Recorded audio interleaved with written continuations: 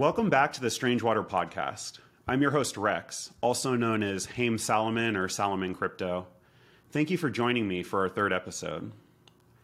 Today's conversation is with Will Patterson, the head of venture for Veris Capital. I met Will earlier this year during a round of fundraising for a now shelved company.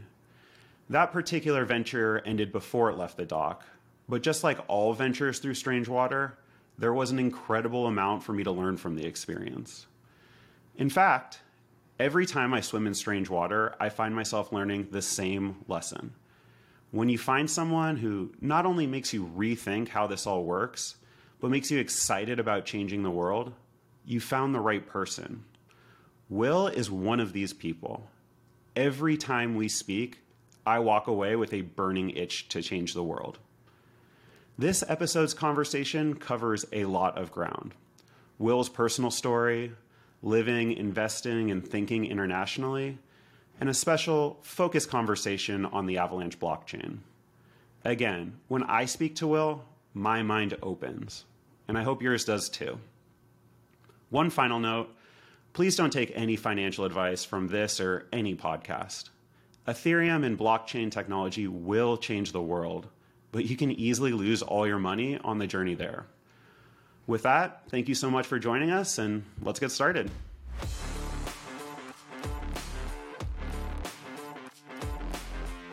Today we have Will Patterson, who runs Veris Capital. And Will and I met a couple weeks ago, or maybe a couple months ago now, and every single time I talk to him, my perspective change and like the way I understand the world and crypto changes. So I'm super excited to have him here, super excited for you guys to be able to meet him. And Will, thank you so much.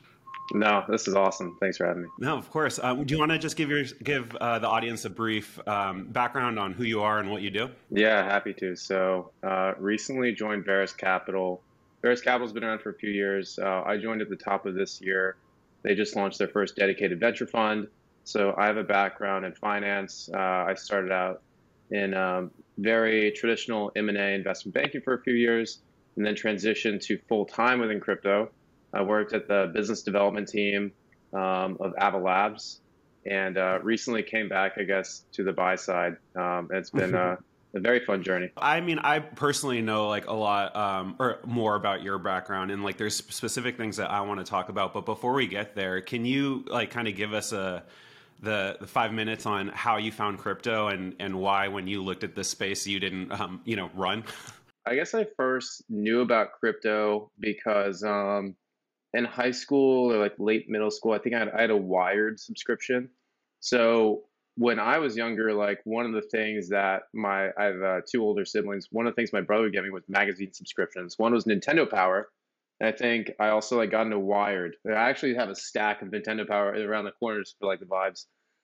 If you don't know what that is, I'm sorry. So yeah, Wired had run a piece on the Silk Road guy, like busting the Silk Road guy. And so like I was like aware of like crypto, and I was also in like a couple like athletic clubs. And one of the guys there, I think he had to be like 13, right? He's like, yeah, we got a hard drive full of Bitcoin somewhere. At that, he'd already lost his hard drive in 2013. And I remember distinctly like one afternoon, we were both just like, yeah, like seems cool, but we're like 14, so we're not gonna try and figure it out. And circling back to 2020, when now I have a job and like I have money to spend or invest, that's when I came back to crypto. And I had some other friends who were getting really into it. It was December 2020. One of my friends called me and he was like, yo, Bitcoin's pumping. I think it was like 20,000. He was like, buy in. I was like, okay, let me think about this again. Like, it's been a while since I really thought about Bitcoin. But what got me over the edge was Nano, which used to be called Ryblocks or Rayblocks. And I think there was a big exchange hack in Italy or something. Like a lot of the Nano supply was like totally lost in one form or another from like this hack. And it was down like, well over 99%. But what I loved about Nano was that you could move value around for free. Now I know more about like why blockchains have fees and gas, et cetera. But so I like Nano. It's like this DAG blockchain with no fees. And I understood that because, again, one of my older siblings was living abroad at the time. cost me $40 or whatever to send him money. Well, now I can buy Nano, send him Nano, and he can sell it on the other side. And maybe it costs $1, maybe it costs a few dollars max, right?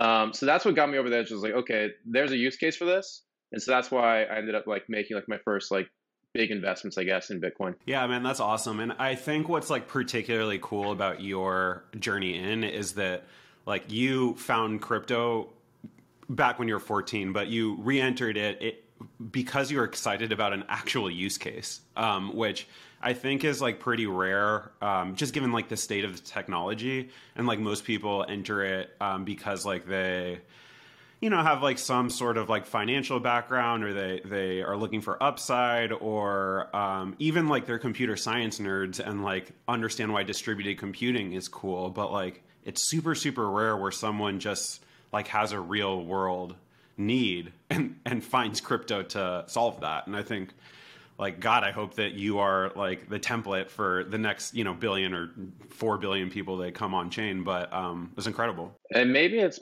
just more rare in the US because like it's, I don't know, typically like we're not being like cut off access to our money, or like our money isn't like super hyperinflating.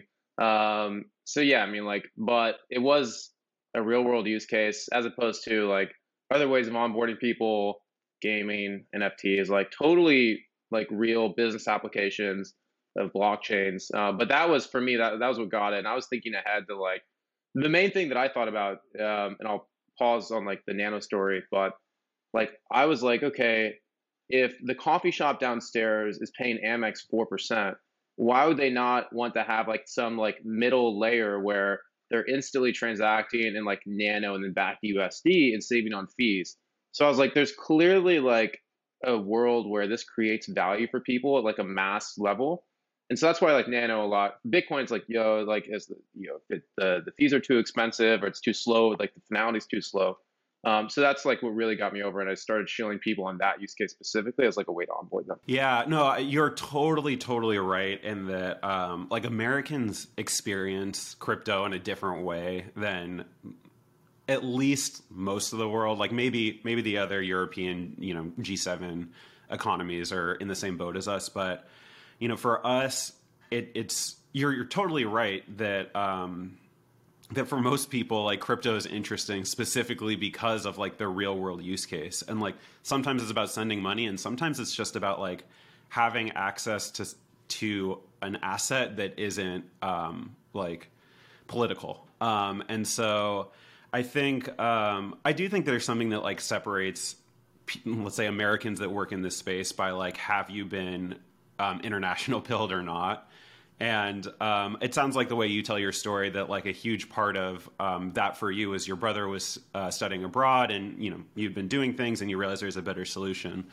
But I have to just like directly ask and get into it. Like on top of your brother studying abroad, like you lived abroad and you experience like what life is like outside of our economies. And so I would love to like hear just like whatever you have to say about like the time you spent. I'll let you give the country, but Yeah. I'd love to hear just like what your first initial impressions are, and like specifically like what does crypto mean in those kinds of societies versus like where we are today in America. Yeah. Yeah, for sure, for sure. So like my background, I was like, it's like kind of important context. So I have two older siblings. They're 8 and 10 years older, so they're like kind of older. And one of them, my brother, is like very into foreign languages, and like that like rubbed off on me like very hard because when I was 4 to like 8, we would have like a Japanese exchange student staying with us or like a German exchange student staying with us, kind of like in alternating years. And so when I'm like 4 and 5, I was playing shogi. I was like doing like, you know, little Japanese cutesy stuff. So my Japanese pronunciation is still great. I don't know any Japanese anymore. But like, and then the German as well. So like, you know, get to high school and stuff. And I studied German and Spanish like a good American boy.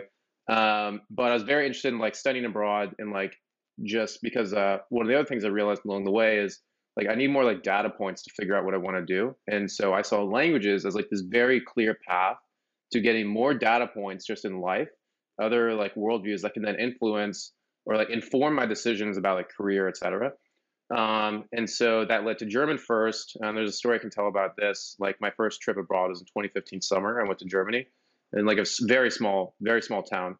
But what you're alluding to is in 2017 for the first time, I moved to China for the first time and lived in Beijing. And so I was like studying abroad at one of the top universities there. And like yeah, so I was in China for 3 months there, and then I moved back for a full year during senior year. I was directly enrolled in classes in China. I had a Chinese roommate from like the middle of nowhere. I did a 4-year intensive language program, studying Chinese 7 days a week with a tutor and in classes. And So I can take that any which number of ways, but obviously, like China was huge for crypto adoption. I guess like kind of still is. My understanding today is that you know, and I've even invested in a team with it with Chinese developers. They just can't market it domestically. There are a couple of like NFTs marketplaces that have sprung up, but it's all sort of like closed permission blockchains, right? Like these enterprise chains, like these closed off ecosystems. So I think like China's an very interesting case, and I can take this any which way that you want to discuss. But it went from like our path to 100K BTC to then like closing off super hard. We still have the China exchanges, and now you have like some domestic NFT marketplaces. My hope is that it's a matter of time before they kind of reopen and become much more crypto friendly again. What is particularly poignant, like in our industry and more broadly, like in our society and in our economy, is that it seems like when things are going well, like our system just works better than like let's say the Chinese system or any other system. But when things go wrong, like we get so locked up in arguing with each other that like we're not really able to do anything, whether that's like handle a pandemic or like fix like the streets in the most expensive city in the country, right? And I think a lot of um, I think it's like really easy for people who stand on one side of the Pacific or the other to just like either say they're doing it better or they're doing it worse, and then it gets like really political really quick. But for someone Mm. who is like not only experienced both, but like has like worked on building a career in both, like what do you think are like the real differences and the real things that like Chinese do well and the real things that like we really do well that the Chinese could work on? What's your takeaway? Oh, that was very well said. So I think one of the I like to draw parallels and analogies in like how I think about many things. This reminds me of, and I'm definitely gonna answer your question, like give you some China examples. But I took one class, right? It was on like the ethics of like international politics or something, and we had one like 2.5 hour section, and it was about where do you draw the line on treating someone the way you'd like to be treated.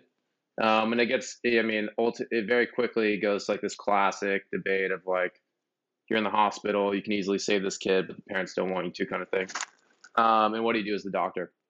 So I had that experience. That was the first time in a classroom setting, I think after I'd already lived in China for the first time, where I realized like some things, people just have personal preferences, and it doesn't matter if you think something's right or wrong. Like at a certain level, you have to let someone else make that decision for themselves. And so fast forward to, maybe it's a Thursday or Friday morning at 3 a.m., getting street food with some Chinese university students. And they're like, we love, like our country's leaders, like, 10,000 years of prosperity. Let's freaking go. And then in the back of my mind, I'm like, wait a minute. The trade-offs that you're paying for like this are exorbitant, to say, or vast. Said another way, from the environmental perspective. Also, any number of other issues on the other side of the country, or throughout the country. And I realized through many conversations, and keep in mind, some of these people don't have, almost none of them have perfect information. Like they have very limited access to certain massacres or parts of wars, or like certain data from wars. So these people are operating on like somewhat limited information, which should be taken into effect. But even with information that they do know about, like the environment, right? If you were to make an argument with, let's say, Chinese college students, I studied abroad at two of the best universities in China, um, and you're like, well, do you mind like the short-term sort of drawbacks of having such a centralized or authoritarian like government? And most of them are going to say, or most to all of them are going to say, like, this is like, if we had to choose one or the other, like, we definitely choose this way. Now, part of that is because it's the only way they know. Part of that is because they don't have perfect information. But part of that is also cultural. And that's the part where I want to dial into, where it's like, um, people are allowed to have preferences, and we are allowed to not have like the final say on like, this is the most morally correct, or like, this is the most efficient, way of doing something.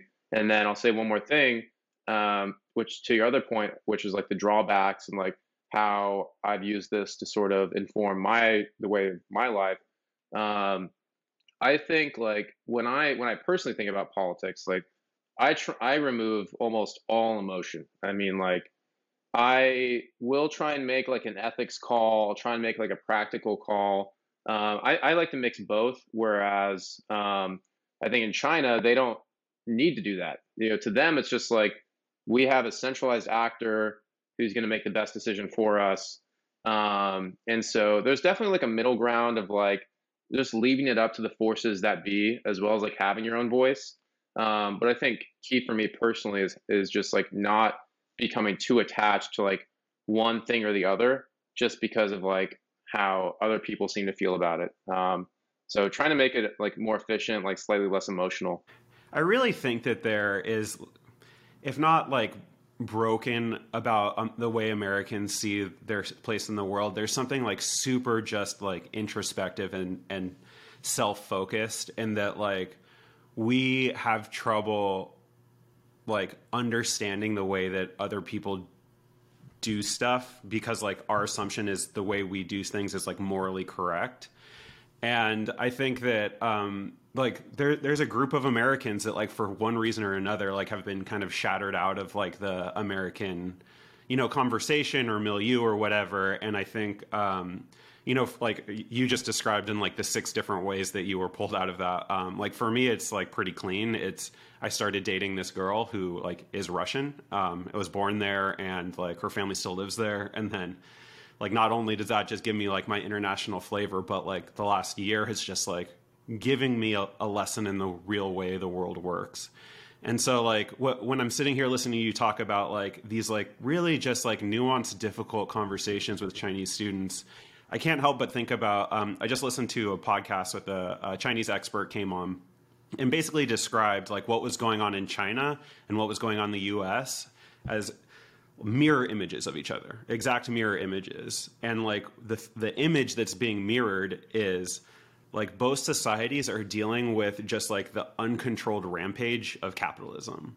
Because like capitalism Mm. is a good thing. Like that is how we develop, that's how technology comes up, like that's how we distribute technology. It's like it is a good thing. But like by its very nature, it like creates massive inequality. It like exploits like the most vulnerable. Like it does some like pretty awful stuff, and it like tears apart societies. And so when within that frame, if you look at what's going on, you can see like, okay, like the American character is about like freedom and like standing up for yourself and like fighting for the sake of fighting, and just like it's like very European, and like the biggest sword and with the strongest hand wins. And like China, they're dealing with the same problems, but it's like much less about like might is right and much more about like the system needs to survive. And like that, where does morality fit into that? I don't know. Yeah, I don't know if it fits in or to what extent it fits in the near term at all. But yeah, I mean, if there's one thing that is constant, it is an iron grip on the CCP's, like control over the country. That is the one constant. And I think most largely the Chinese people are like totally down for that. And what I was trying to like my takeaway, what I was trying to summarize was like that doesn't have to be like a right or wrong thing. Now there are things that are objectively wrong that happen in China, um, Oh, but here when it too. comes to like exactly. Now we're not here to like debate which is worse, which country has like worse things happen inside of it. But there are two systems, and if almost all the people agree like this is the system we want, yes, they don't have perfect information, but like it's tough to argue with that if like they don't want to change, right? So How do you see like crypto interacting like both with China specifically, with the US specifically, and then like as these two powers become like more aggressive and more hostile to each other, like do you see crypto playing like a big role in that, or do you see this just kind of being like a different part of the story of humanity? yes, you remind me of a conference I went to a while back. There's a student-led conference at Duke and UNC every year called the China Leadership Summit. I went 3 times. I went one time. I can't even remember his name off the top of my head because I'm a bad student now. But he like created neoliberalism. He also like did a lot of research on like this one principle that I forget the name of, but effectively says like as a superpower rises, like are they bound to go to war with the other superpower? And it's like I think the one year of the conference was kind of like about like is that going to happen with the U.S. like in like a military way, or like can we avoid that this time around with globalization, neoliberalism, however you think about that, because the opportunity costs are like uh, like the sacrifices, like from like an economic perspective, you'd have to make to like attack another country today is higher than it has ever been. And so with that in mind, like so that is one of the things that I think about just in terms of like framing competition. I think of it more at like an economic level than a military level because I think like the cost to really like go head to head with another country is just extremely high. I don't even know if it's possible at this point for the US to ever go to war with China. I mean, knock on wood, right? Because we're so intertwined these days. So how does crypto like play a role in that? This opens up like years of, of like questions. Um, One of the things I thought was super interesting, I think some Blockworks guy, sorry, I don't remember your name, but I read an email and it was the first time, this is a couple weeks ago, I was like, wait a minute, the USDC or like stable coins are amazing for the US dollar. Like, very rarely, like I'll read an article and I'm like, wait a minute, I didn't even think of that. This was one of those moments where like, there's also like that great, I think Arthur Hayes article recently where like this guy thought through like 10 steps ahead for us. Like Are you those talking are the about articles that are like the cherry the blossom one? Kaiseki, the cherry Yeah, blossom one. I'm like, so good. amazing work, so good. So every once in a while, like there is something that comes up, and I'm like, I didn't even think about that. So when I read this Blockworks guy, I think it's Blockworks, and he was like, look, if the USDC, USDT are like the more widely that is used, like that is great for the value of the US dollar. Now, again, like the US, like as a currency goes up, it makes exports more expensive for other countries, right? There's like, but on the whole, like great for the US dollar. And I love this little newsletter because it also gave like the downsides to that. But I think crypto, I think the first country to realize that crypto can be used in positive ways to unlock value for businesses. Like the thing that it doesn't drive me crazy yet because I am an optimist and I do think the free market and like private interest will eventually make its way through Congress and they will see that crypto unlocks value for businesses. And we can talk about ways that's possible. I mean, the Amex thing, right? This, and it's not great for Amex unless Amex creates the platform that crypto goes through, right? So like there are like these really interesting lines of thought where crypto unlocks value by making the market more efficient for consumers, for retail businesses. And the first country that starts seeing things like that, that's not like the end all be all of crypto, but the first one that sort of uh, is either more friendly to or quote unquote just gets it right. I think not only one is it going to be great for unlocking value in the economy in like a high level way, But also I like the idea of like stable coins and like just making, proliferating like these like countries' currencies like throughout like global trade or online trade. Now it remains to be seen though, like how in my mind, like when I think about crypto at like a very macro level and like how does crypto work in the world long term, I try not to think like too far ahead. In some like cases, like will we get rid of? I'll give you one example. Like, does crypto get rid of governments? No, no. um, so like you have to. So, but does crypto get rid of like Visa and Mastercard? If you put a pin in that and you think about like the possibilities, like, well, how do we get there? How do we not get there? Those are the kind of like scenarios that like I'll think through in my head. And like where along the way are there businesses that like I can find and invest in that like lead to certain parts of that, and like which of those businesses like have the greatest tech moat, where they create the most value. Um, those are like some of like the analogies and things that I think through. Going back to your original question, like um, it remains to be seen, but I think a lot of it is going to have to do with some level of like official stance, in terms of like how do we use crypto most beneficially to like forward our financial services sector, which is the US's crown jewel of the and tech and entertainment, but also like financial services. We have a huge monopoly over, out of New York City. Um, so yeah, like which country is going to like let it flourish in those ways? You're saying like a couple super interesting things, but like for me, the most interesting thing is that like the second you start talking about any of this stuff in terms of like geopolitics, you've like a little bit lost the plot.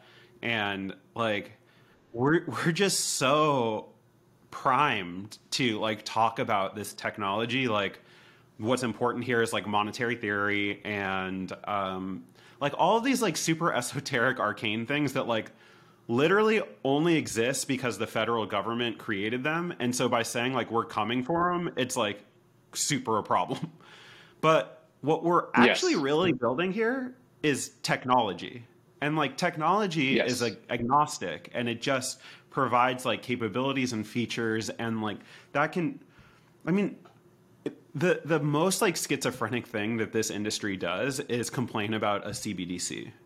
Because like yes. can you imagine anything more bullish for like using this technology to actually like run business than a real government putting their real currency into the technology? Like whether or not it's on Yep. a permission chain or whatever, right? Like that's good. And somehow like the only way that we're able to process this kind of like potential future is like, oh, if a CBDC comes, like Ethereum is dead. And yeah, I mean, I think maybe the answer to this like question about like China and Ethereum and the United States is like, I don't know, policies makers are going to policy make, but like the reality is this is going to enable like better businesses. And like, if we know nothing about the world, we do know that like competition is what rules everything. Yep. Yeah, on like the CBDC note, like I on the one hand I think like why people gag at the thought of it. And like depending on which side of the bed I wake up, I will be in or out of like this bucket. Um I think it comes down to like who has the information of like who owns what CBDC. Like right now, people are fine that like your wallet address says that you have this much USDC. As soon as you change that USDC to like, the US dollar, like official US government dollar coin, um, how much of that actually changes? I think like at first thought, like, oh, now they know who I am, now they don't know who I am. I think I think it obviously it all goes back to implementation. Like, um, and like if you're getting change back from McDonald's and it's in like the official US dollar token, I don't know if that means that maybe it does mean they know exactly like who you are and how much money you have. That to me is like not ideal. But if there is like an official US government token and they don't need to know like who has how much at any given time, I don't know if like that's bad at all. But it's totally a matter of implementation versus like a knee jerk reaction of like should this exist or not. No, well, I think you just said it best ever, which is like you really need to think about what the difference between a CBDC in the future is versus like literally USDC, which we have today. And like maybe the difference isn't quite as big as like Twitter thinks it is. Yep. It totally depends. Totally depends on how they want to do it, who issues it, etc. I mean, what if Circle now issues the official US dollar token of the government, or banks do? I mean, there's too many unknowns for me to like get emotional about it. That's another like macro. How does Will Patterson act on a daily basis? If there are too many unknowns, I'm not going to get emotional about it, like, because I don't know, and I could not be paid to. Maybe I could be paid. I could not be bothered to like care enough about something if I am not an expert or like have all the parameters filled, to make a decision. Man, well, that you're a better adult than I am, so that is something that only on a good day. Yeah. Cool, man. Well, I want to talk to you about China forever, but like, let's move this conversation along. One of the things I really wanted to talk to you about in this hour is like Avalanche, specifically like Avalanche. And that's because like your background and like you, for those of you that were paying attention earlier, like Will actually worked at Avalabs. And since then, like you're still investing in a lot of like Avalanche adjacent projects. Correct me if I'm wrong. Some of them, yeah, sure. Yeah, and so from where I sit, like I would never like proactively describe myself as an Ethereum maxi, but I think that that's like probably fair. And so when I look at Avalanche, like what I see is like it is the same like kind of narrative that we all understood during the last bull cycle, right? Which is we see Ethereum. We see that it works. We see that it's cool. We see that it's super, super slow. So let's build a faster one. I would love, Will, for you to tell me like what do I not understand about Avalanche? Like what am I wrong about? And like why do you still like get excited every day about like what's going on over in that ecosystem? Thank you for this platform to describe Avalanche.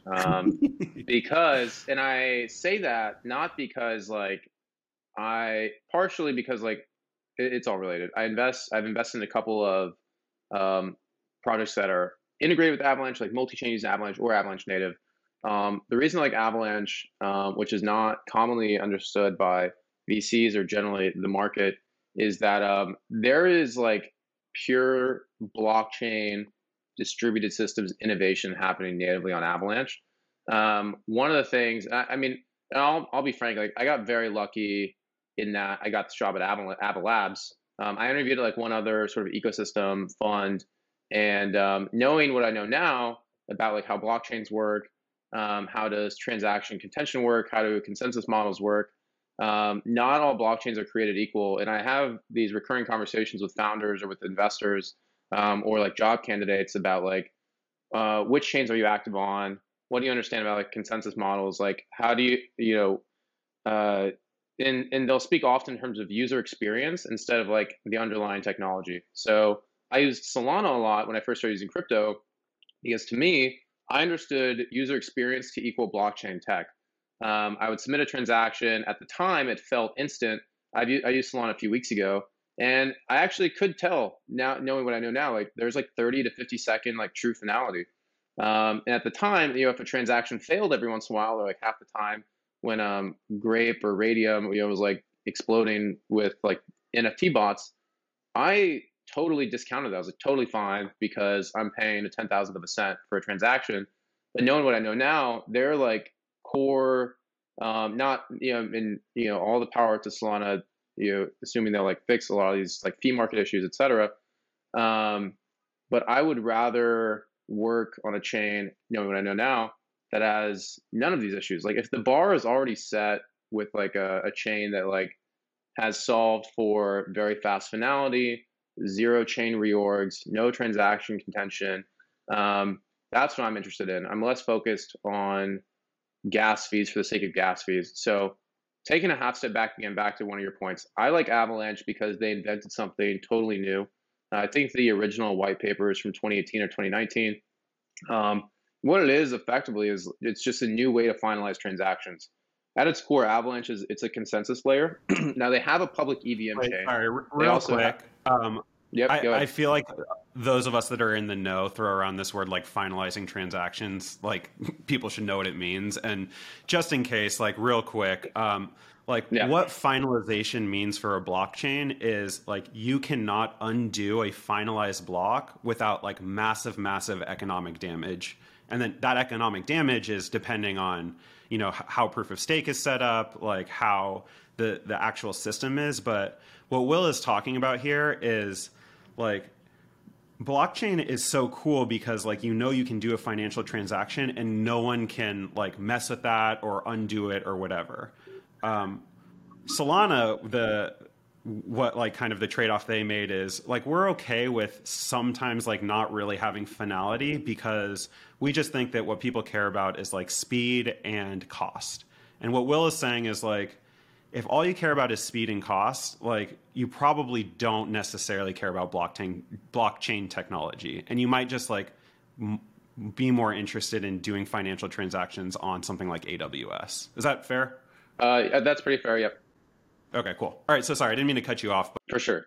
No, thank you. Thank you. So Avalanche invented there was a white paper that came out. These are new mathematical proofs that say we have a new way of finalizing transactions in a faster way than Tendermint, and one of the Avalanche co-founders like co-created Tendermint. I mean, like his Twitter username is Tenderminant. So Tendermint, I know, is used across Cosmos and some other chains that I couldn't even name off the top of my head. At fastest peak performance, again, relatively centralized. There's a hard cap on network participants from a validator, block producer perspective. Avalanche consensus, or Snowman plus plus, whatever's in the Avalanche white paper, solved for we can finalize transactions even faster. So there's a subnet you can go to like Avascan, it's a third party indexing website. Some of these Avalanche chains, these subnets, they're finalizing transactions in roughly 1/3 of a second. And the number of network participants also scales, as high as you would ever need it to go. So what that means in practical terms is, when you said it extremely well, what makes blockchain interesting is censorship resistance. That's like the only reason this is interesting. This technology created a censorship resistant, decentralized ledger. And you might have to like sit down, like drink some tea and think about that, but that's like the core of what blockchain is. That's why it's interesting. So what Avalanche did was they said, all right, we can increase vastly the number of people maintaining that network or securing that network for the first time since Bitcoin and proof of work like Ethereum, and still kind of Ethereum today, but at the trade-off of finality. So they took Nakamoto consensus, like the property of like, near infinite network participants, but they took the best part of like Tendermint, improved it even in terms of how they finalize transactions. And you can talk about that. But that solves for like a better user experience at the end of the day. And so they released, now I'll take a breath in just a second, Rex, but so the Avalanche EVM chain that people know as like just like other EVM chain, that is a public EVM network, but Avalanche at its core is a faster way to finalize transactions and launch new chains on top of that. So it's really just like a consensus layer, and they have tooling that they released early last year for creating your own new networks. So what I think we're going to see is like the narrative and the power behind the Cosmos brand, I think will come to Avalanche once there are a few proof of concepts where people are launching like these open networks within Avalanche zones or subnets. If you call it a zone, I think it becomes more sexy somehow. But within like these Avalanche subnets, you can launch multiple chains, which cannot be done anywhere else as far as I'm aware. Same validator set, multiple chains, custom gas rules. You can use the same gas token if you want, custom VMs, and recently what they announced, the interchain communication standard. So there's a lot of native innovation happening behind distributed systems. And I know the people that work there, these are like very professional people, which does mean something, by the way. And so I don't mind being a couple steps ahead, as long as I'm not like 30 steps ahead of the market. I don't mind being a couple steps ahead. So that's why I really like spending time here. So just for the sake of conversation, I'll just say Ethereum Maxi, right? And like when I think of Cosmos today, what I think of is like take all of like the energy and the excitement about innovation of Ethereum and like give it a space to like grow and breathe away from like like the pristine, like it cannot break blockchain. And then, like out of the Cosmos worlds, like we've seen some like super interesting stuff, like actually genuinely interesting. We've seen some like super horrible stuff, like Terra, and like Hmm. there everything in between, right? And so like that's just how I've like understood Cosmos. It's like basically like the skunk works for blockchain. And so I think what you're telling me is that like if that's how I think of Cosmos, what I should think of Avalanche is like the exact same space, but like with like true innovation and like things happening actually at the consensus layer as opposed to Tendermint, which is about like kind of ossifying a consensus engine and then like building at the application layer. Is that fair? That is, that's pretty fair. That's pretty fair. Yeah. Yeah. And again, like, come on, Tendermint is not trying to like ossify, and like Avalanche obviously cares about building applications on top of the blockchain. But Yes. Yep. okay, that's super cool. And so, can you talk to me a little bit about like, I guess they're called zones now. I always knew them as subnets, but like, how does that They are actually subnets. work? I was just, yeah, for sake of conversation, like if it's sexier, call it a zone, but it's called a subnet. And yeah, I'll go into that. Yeah, yeah. So, but okay, so how does this work? Like, I know a huge part of it from before this conversation is about like the shared validator set, but that you can have your own token. And I remember the first time I learned about this was that crab game. So, can you just like for those of us outside of the Avalanche world, and in like kind of the Ethereum frame, like, can you describe like what is a subnet and how does that work and how does it interact with like the main Avalanche? It stands for sub network and validators, which is like about as good of a name as like you can get, because unlike a zone, which is just like a chain, right? A subnet could be multiple chains. I mean, each chain could have its own virtual machine. Each chain, could have custom, like, maybe it's totally permissionless, maybe it's permissioned. There's one team I'm working with on something around this. And you can also secure, so you secure all these chains with one validator set. Today, like the Krabata subnet, the DFK chain, and there's like a couple other like play to earn games who've launched their own subnet. There's a couple more coming. Shrapnel is one that's like totally public. There are institutional DeFi chains coming that are permissioned, KYC'd at the chain level, which is another conversation on like why Avalanche for enterprises, what do enterprises think about crypto, or financial institutions think about crypto. In Avalanche, all validators have to stake AVAX. Now within subnets, like on the one hand, that does create some level of upfront cost for people that want to launch their own chain. On the other hand, it's a huge feature. And the reason I say that is with Avalanche Warp messaging, which is their interchain communication standard, the way it works is because everyone lives on like the one validator chain as well, they can effectively check, does this wallet have assets somewhere else, and like communicate that properly. Like, should we allow their assets on this other chain to communicate with this other chain, all within the Avalanche ecosystem? So it's a feature, not a bug, first of all, that you have to stake AVAX on top of what is optional, which is also staking the native subnet token. So on day one, you have access to a world of validators. There's something like 1,200 validators. In the bull market, I think it's closer to 1,600. In any case, that's a very large number for people that are actually like helping create blocks. And in theory, like people are going to be building subnet validator marketplaces. And so like if you wanted to launch your own chain on day one, you can access decentralization in theory, right? In theory, there will be a market for people who want to have these new native subnet tokens, like emitting just by validating those networks, so you can access decentralization on day one. They're also solving the cold start problem of access to users and liquidity on other chains. And so there's a lot of security benefits that you get by having all validators on one chain, as well as, whenever they want to validate subnets as well. what are the types of like applications and use cases that you think are like the perfect fit for whether it's like straight up Avalanche C chain or if it's like a subnet or whatever? Just what are the types of things that are best for the Avalanche ecosystem, and what are the types of things that you think like, you know what, like that actually just belongs on like Ethereum or some sort of like chain that makes different types of trade-offs?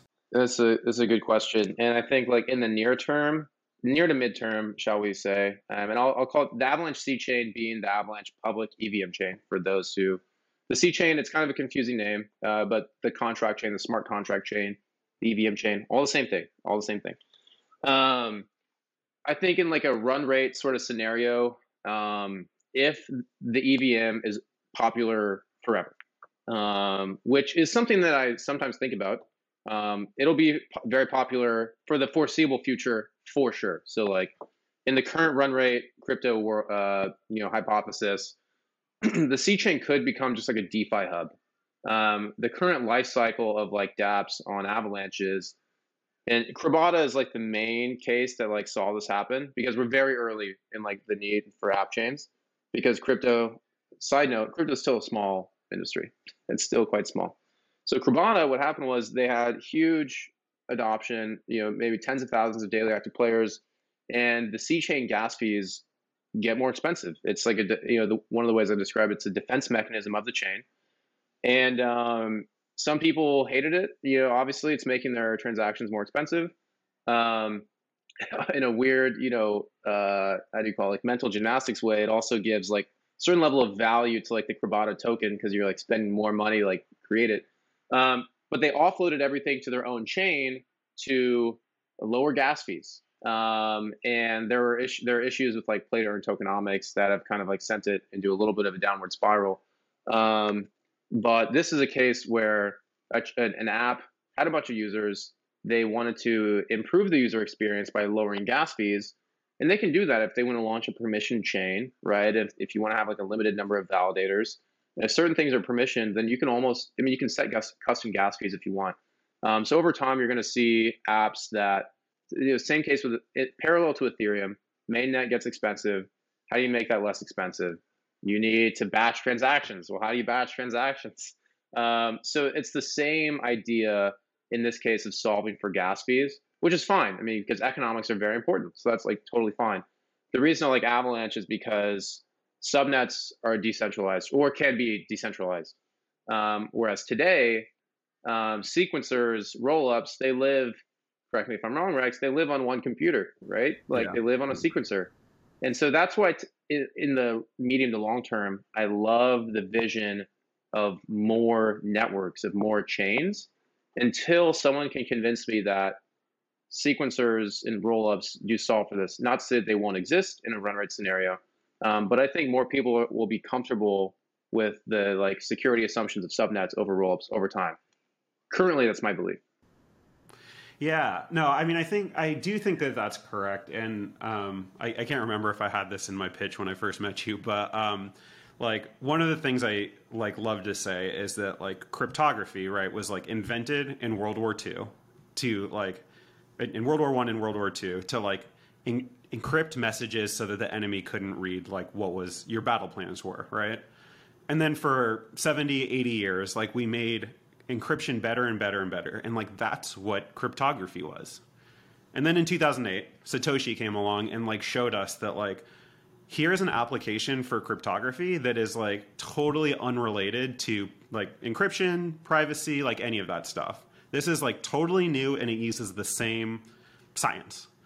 And like again, that was part of my pitch because like what I would say is like just you think there's only two like uses for cryptography? Like, of course, there's like infinite, and it's our job to like figure out what those other use cases are. But like the reason I bring this up is because like until you're like deep into blockchain and into crypto, like it's hard to understand what we're doing and what the point of any of this is. And like put very simply, like right, Ethereum, Bitcoin is the first, and all it is this like shared computer that can like send and receive coins, right? And Ethereum after that is this shared computer that can do arbitrarily large amount of things, right? Like it's called Turing complete. That's not important. The point is it's like a general purpose computer, but the cool thing is it's shared.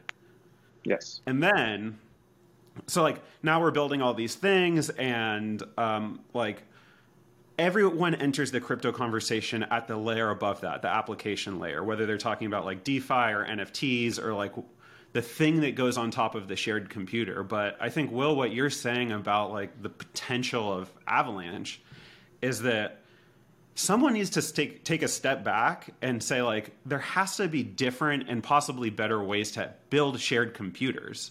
And like, yes, today Yes, the only exactly. application is the EVM or this like shared state machine or like whatever crypto is today. But just like cryptography is not just for this one thing, like it's up to us to figure out and like enact what all the use cases are. Like distributed computing is not just for DeFi or for sending tokens or like whatever we're doing right now. And so Yep. it sounds like what the thesis of Avalanche is like consensus, which is like the process which makes shared computing possible.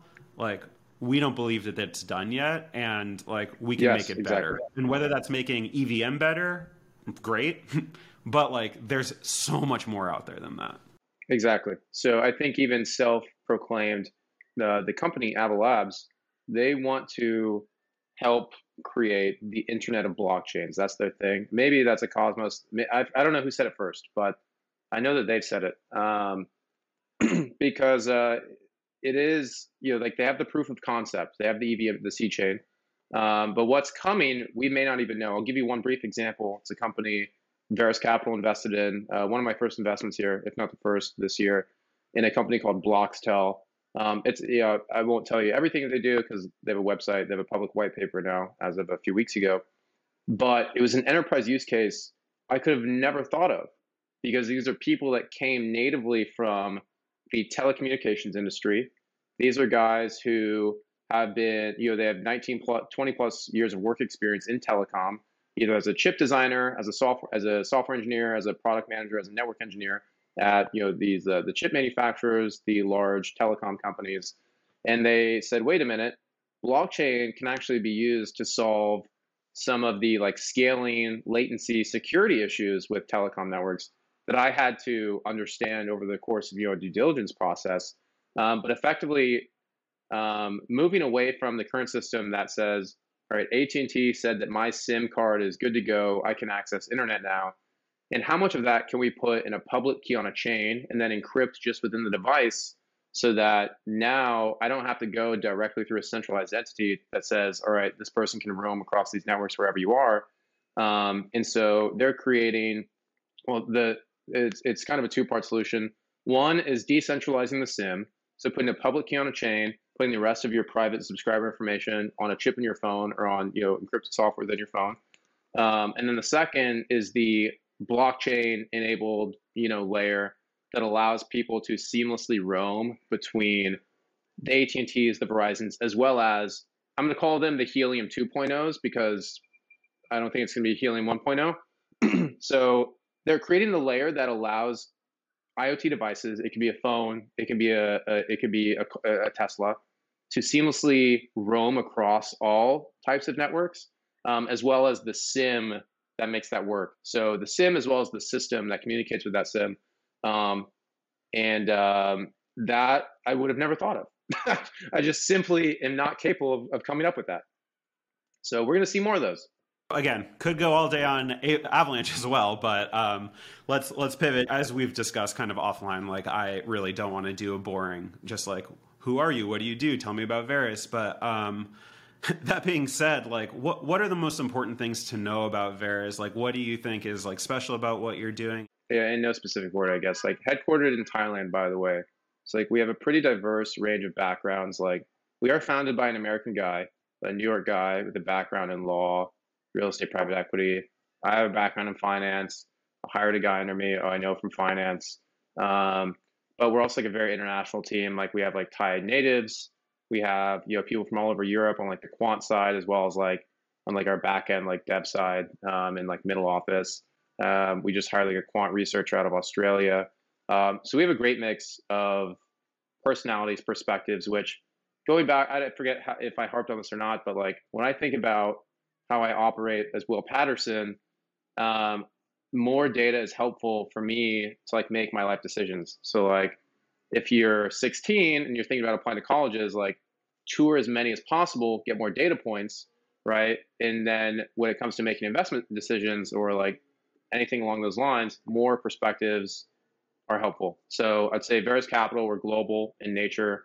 We have people in a handful of different countries, and we're headquartered in Southeast Asia.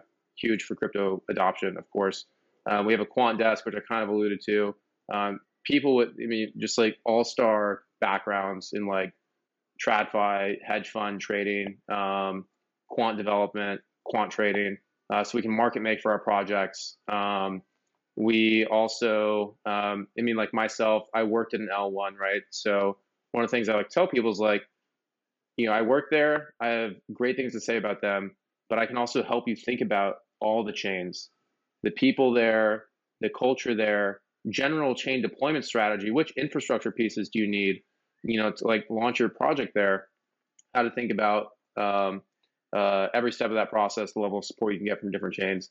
And then the person right under me is kind of a Rex. He's like an super ETH native guy, the Milady PFP type beat. So like we have a great mix. Not you, but like Bijan under me. So like we have a great mix of like perspectives that we bring to the table every time. And I will, we always will put the founder's interests first. That's another thing. Like reputation is everything in venture. It's a relationships business. In a world where like the money is commoditized, like it's relationship, and like perspective based. And so like I will always try and be as objective as possible when working with founders. So I think all that combined makes us like pretty differentiated.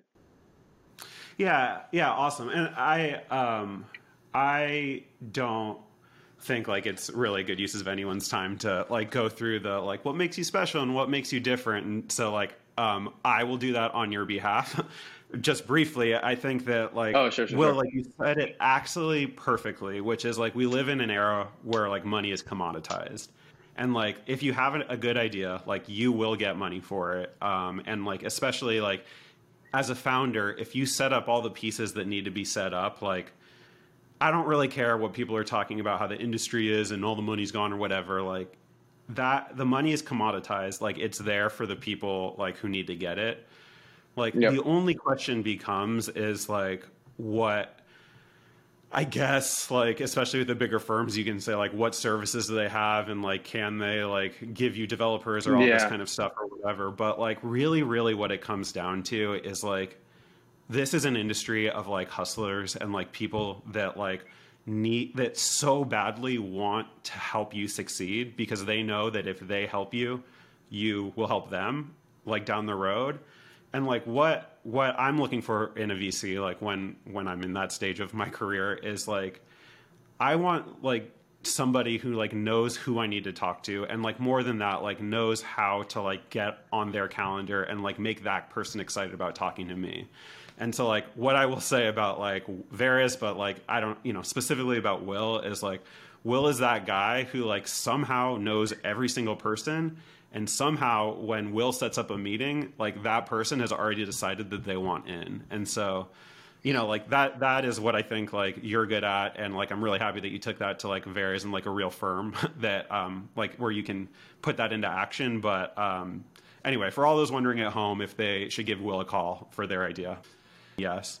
Well, with that, I won't take up any more of your time. I really appreciate just everything, man. Like your personal story, the insights about like China, I learned about Avalanche, and just man, every time I talk to you, I get smarter. So thank you so much. I really appreciate the time, dude. The high praise, man. I don't know if it's warranted, but I appreciate your time too, man. All right, thank you so much. Have a good one.